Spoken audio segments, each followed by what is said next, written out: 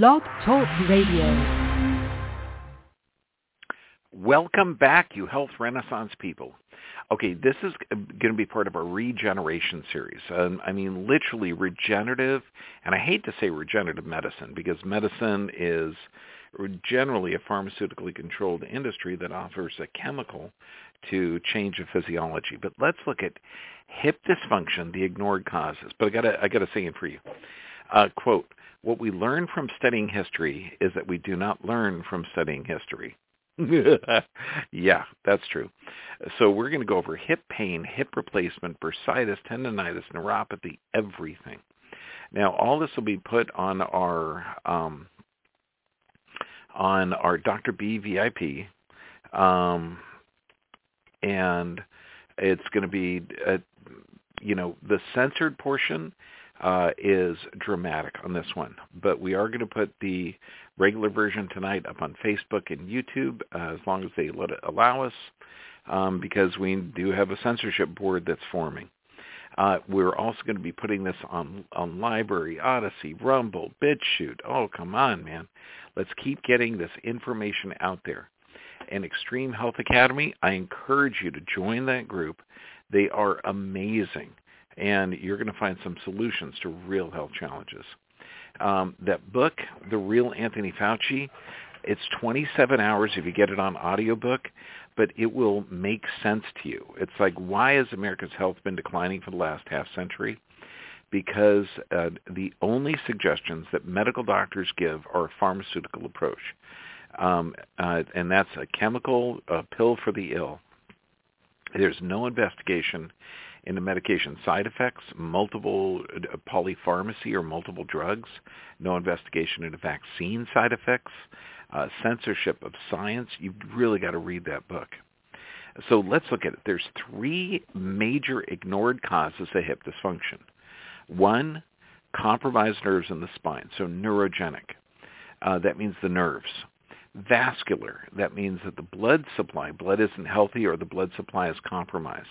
And that's sedentary lifestyle, pelvic problems. And mechanical distortions of the lumbar, the pelvis, the lower leg, extremity, everything. So we've got neurogenic, vascular, and mechanical. Now I'm going to go through a number of pictures and realize that hip degeneration is not from wear and tear. I'm telling you that right now.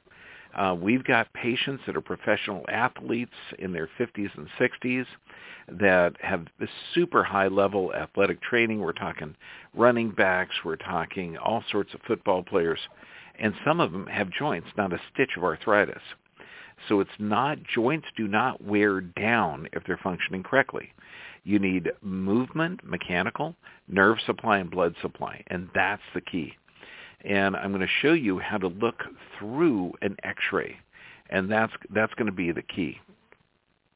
Is when we talk about what an X-ray looks like what it actually is. You're looking at a shadow of structures, and it's hugely important because when people will say, look, it's bone on bone. It's bone on bone. If you've heard that before, I'm telling you, and if you're able to walk, if you're able to sit down, so that means that hip can bend to 90 degrees. Even if you're walking in pain, it still can move to 90 degrees. So it's not going to be bone on bone. And there's always going to be a thin layer of cells there that you can regenerate. So we're going to go over a couple of X-rays and how to read the X-rays. But realize, now this is out of Health Day News, quote, "The number of hip replacements performed in the United States has increased substantially, and the procedures become more common in young people. In 2000 to 2010, now this was 12 years ago, you're looking at 138,000 in 2000. You're looking at 310,000 in 2010. So that's a 224% increase. Now, does that mean that in that 10 years that there was a lot more hip damage, or was there more drug use, more sedentary lifestyles? When we look at the 45 to 54 age range, that increased 205%. Now, the author of this article goes on to state most hip replacements are in middle-aged patients due to degenerative arthritis, and he says caused by wear and tear. So the high numbers of active people translate into more arthritis. Thus, number of patients who are appropriate candidates for hip replacements as the younger age grows. That's ridiculous. If we were wearing out our joints, that means the less movement we do, the longer we would survive. That's insane. We're looking at a 37% increase in hip replacements since 2004. Knee replacements, 53% increase. Hip replacements, 600,000 hip replacements and 1.4 million knee replacements. So this is insane. Now, hip replacements or prosthesis in hip problems result in 37,000 failures a year, and that's minimum. So when you're looking at this, it's not you just replace the hip joint and you're fine. You're putting a foreign metal object in your body that the body can have a negative response to. Now you've got to attach this foreign metal object, okay, to living tissue. And this is why it's called hip revision therapy. It's a potential comorbid condition with a 2 to 3-fold higher risk of mortality and major complications than the primary total hip replacement. So going in there and doing it again puts your life at risk. Now, it's interesting because there's no national total joint replacement registry in the U.S. So all these statistics are just guesses. The American Joint Replacement Registry, okay, they expanded in 2015 and increased enrollment to like 600 hospitals. But even they say that there's a 102% increase in joint replacements.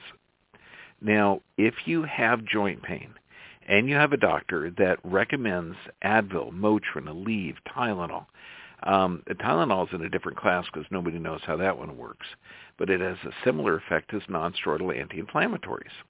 Now, these decrease cartilage production and inhibits proteoglycan production, the building block of cartilage, and causes accelerated bone destruction. Now, this is the American Journal of Medicine. Okay, now just think of that.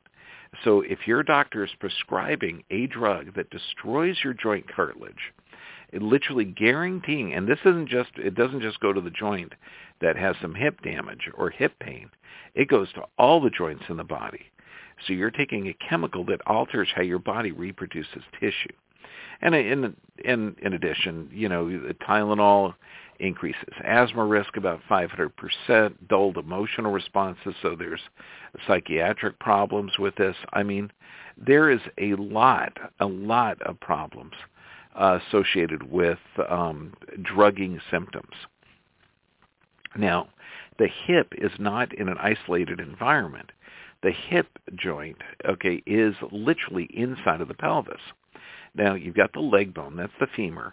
It attaches here, so anything that destabilizes the pelvis is going to destabilize that hip. It's going to cause the altered mechanics. Because remember, you've got neurologic, vascular, and mechanical. Those are the three causes of hip issues. So if you're sitting a lot, you're sitting on the butt bone, and that's called the ischial tube. And that's going to start to destabilize the pelvis. Now, since the leg bone, that hip joint, is inside of the pelvis, this is hugely important for autonomic function.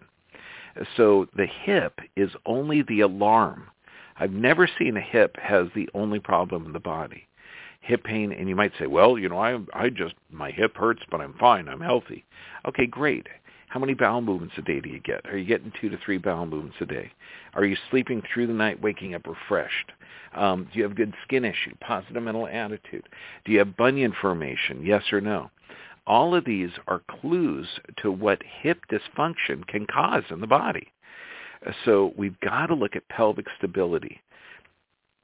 Because if you're sitting down a lot, that pelvis, there's no muscle that crosses the back half of that joint. So we've got to get that area working correctly.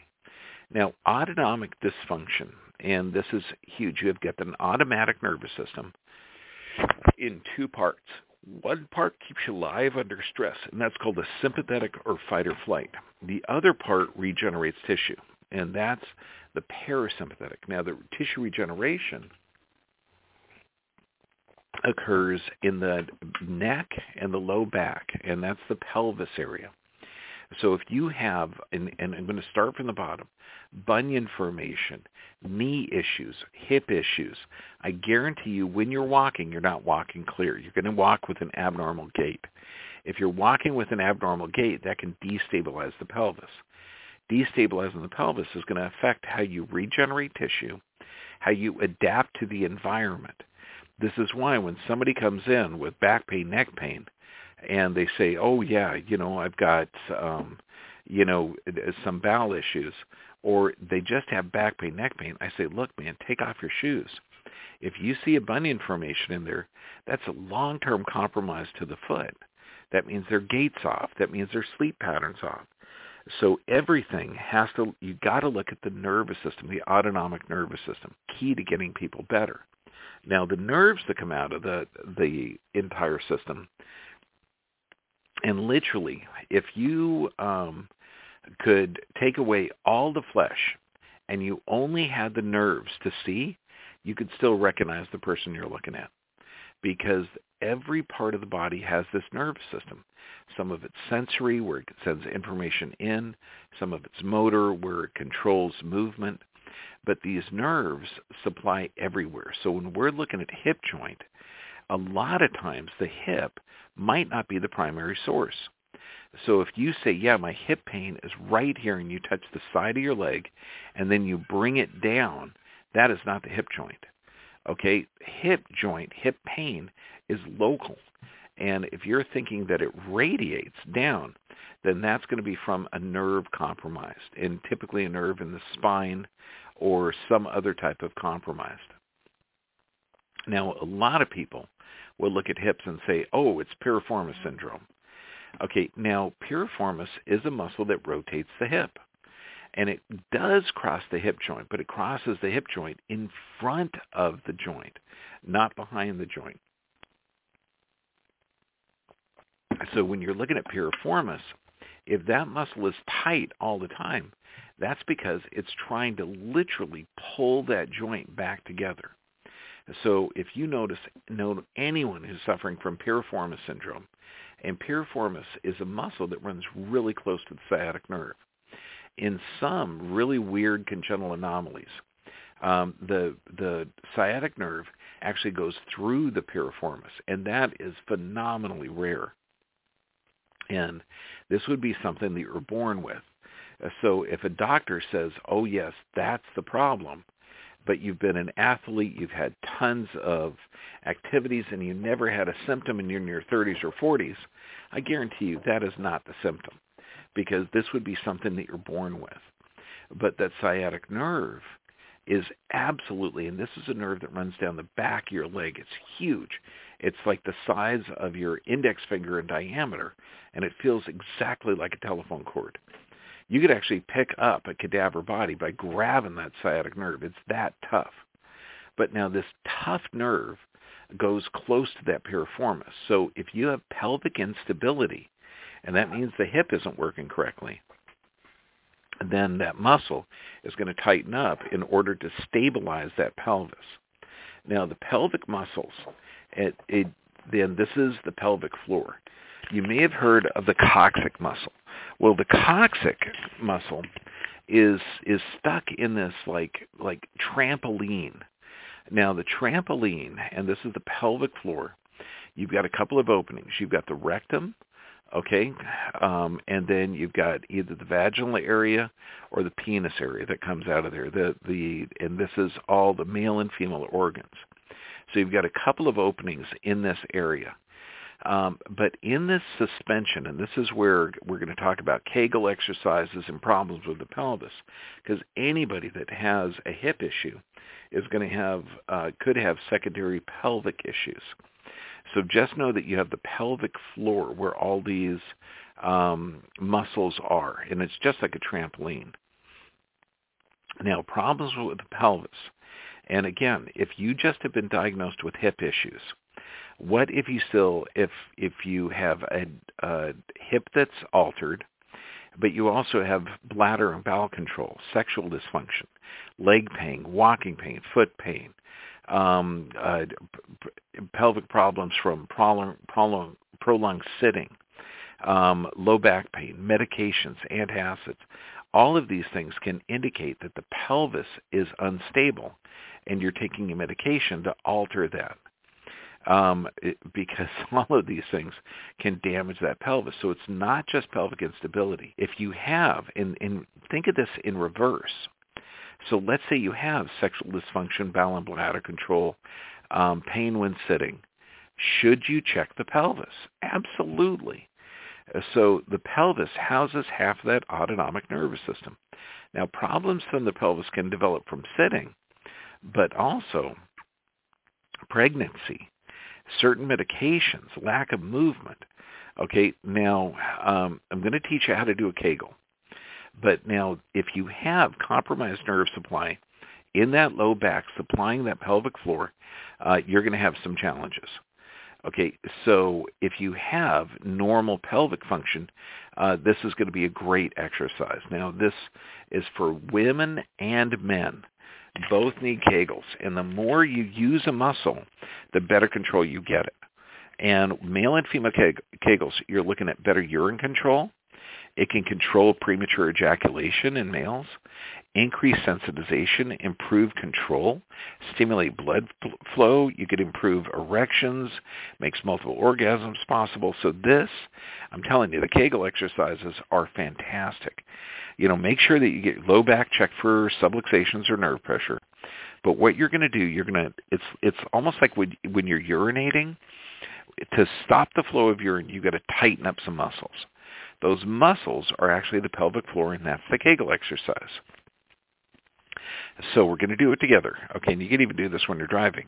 You're going to tighten up those muscles, the same muscles that you would tighten up if you're going to stop your urine flow.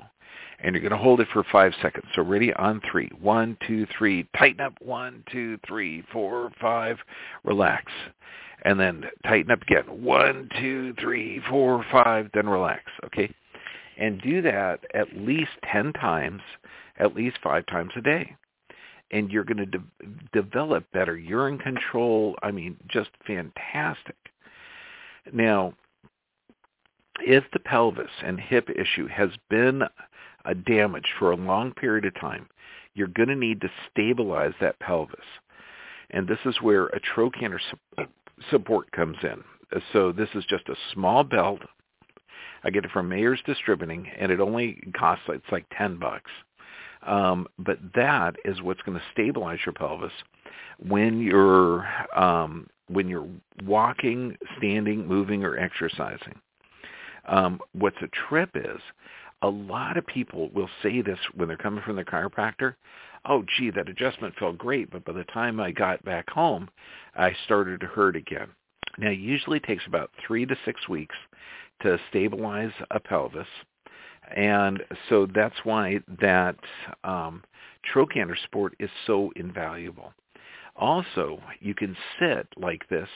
Think of the cowboys back in the Wild West, how you could sit with your legs out wide and the back of the chair was right where your chest is. You know, they come in, grab that chair, turn it around, and sit with their legs out wide.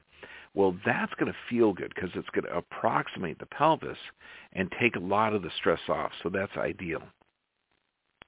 Now, you may have been told that you have a psoas muscle problem, well, or a TFL problem, or a hip flexor problem.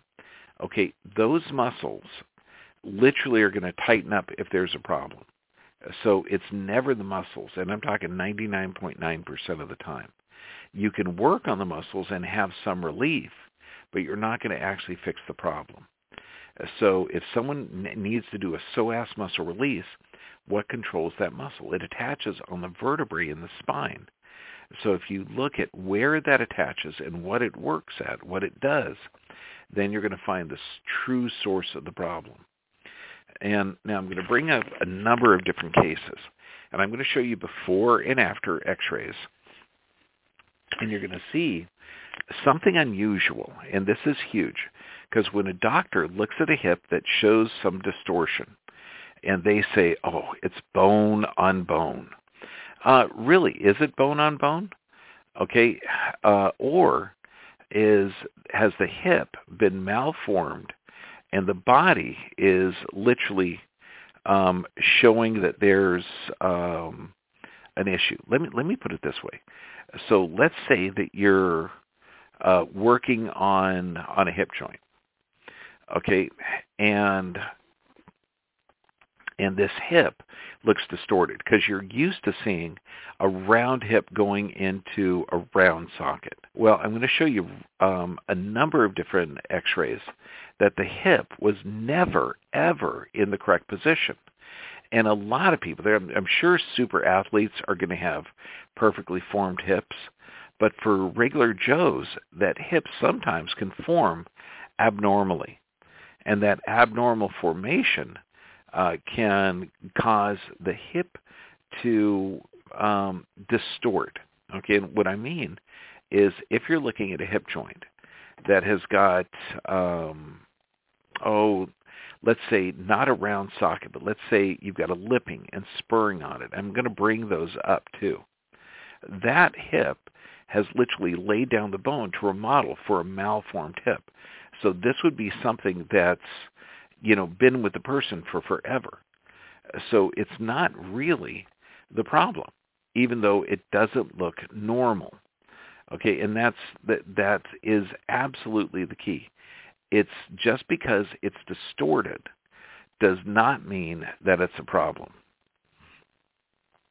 And so that's why you may have a distorted hip. It may look not normal according to your doctor, but it also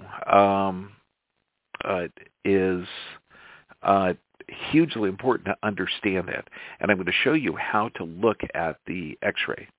Now, what can you do? First, trochanter support can stabilize that area. Then you've got to stretch your calf. And this is hugely important to gait. Now, we give a little block of a 4x4 to put your ball of your foot up on and stretch your knee. Now, you don't want to stand on that knee or stand on the toe on the stair and use that strength. We want a passive stretch of that so we can get the soleus pump, the pump in the back of the leg, to work correctly.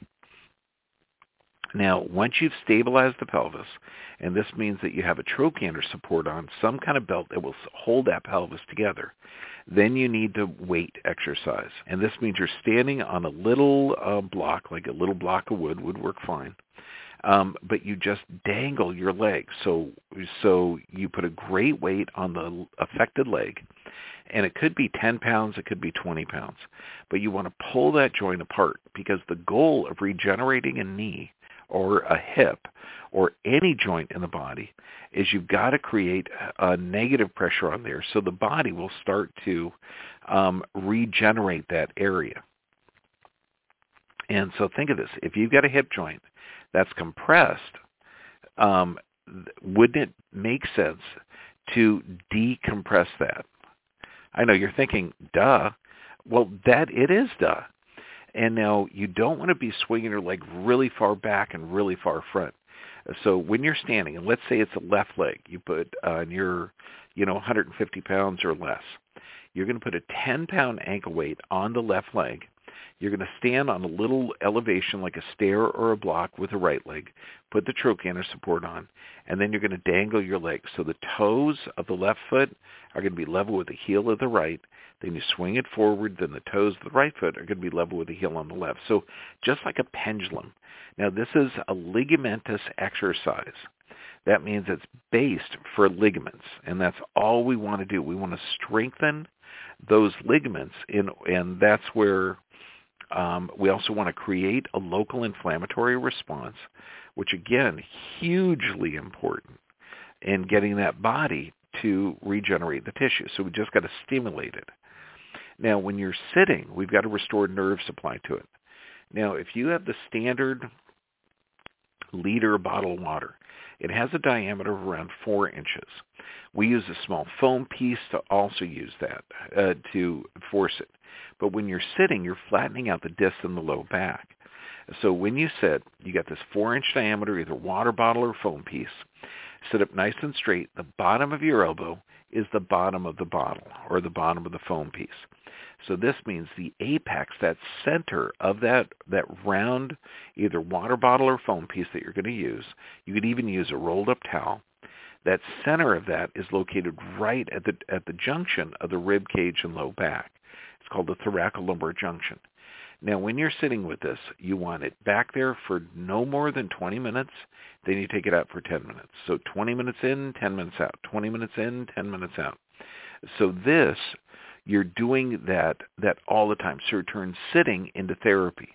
And this is going to restore the nerve supply to that hip and also correct the problems. Now, never, ever, ever, and this is common, a lot of doctors that aren't familiar with biomechanics will suggest this, never lay on your back, flat on your back with your legs up on a chair.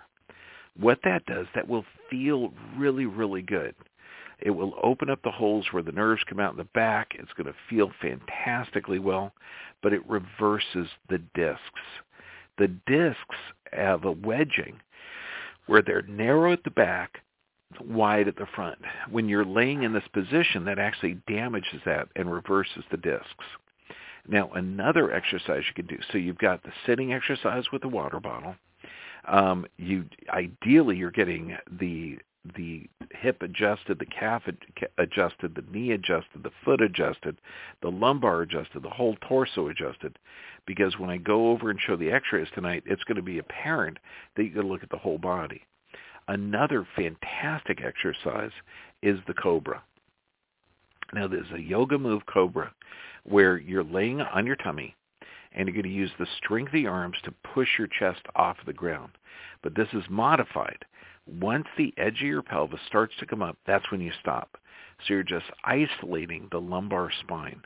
So you just do that distraction, push up, and then go back down. Then push up and go back down. Now, if you have had x-rays and you're under the care of a chiropractor, fantastic, no issues with this. If you've done this, the first one, there's a little pain. The second one, there's more pain. The third push-up, there's even more pain. You got to stop because that could be a disc sequestration, and you really need to have a doctor that understands biomechanics, that understands what pre- and post-x-rays look like, to actually give you advice to say, yeah, this is beneficial or this is harmful. Also, push-up exercises on the ball, fantastic. Pelvic exercises, again, absolutely fantastic exercises. It's literally movement is the key.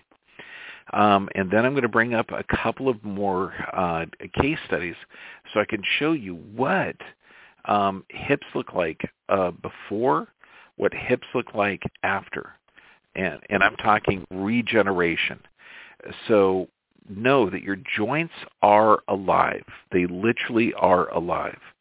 If you move them and use them, they can get better. It's that simple, that clear, that direct. And tonight, here's things to not do. No hip rehab without correcting the foot and calf biomechanics. So remember, it's a hip symptom with an entire biomechanic problem. No hip rehab without lumbar and pelvic corrections. No ice therapy on chronic hip injuries. It will feel good, but it'll delay the healing. What ideally you're doing is putting moist heat on there to open up that joint. Then, solutions for hips. Okay, get a full set of x-rays, and I'm talking cervical, thoracic, lumbar. Once the pelvis and lumbar is being restored, start the hip exercises. Because if not, it's almost like you have a tourniquet on that, and you're doing exercises, so it might not be as effective. You've got to balance the foot and calf exercises with the lumbar and pelvic restoration exercises. Get the proper supplements and nutrition, eliminate prescriptions that are toxic to tissue regeneration, and get some deep sleep so your body can regenerate. And I don't want you in pain, so look at the things you can do. Green vegetable juice, turmeric, blueberries, pineapple, papaya, all of these things have anti-inflammatory properties. You will get better. Your body is always in the state of regeneration. This is Dr. John Bergman, your health advocate. God bless you, and I love you.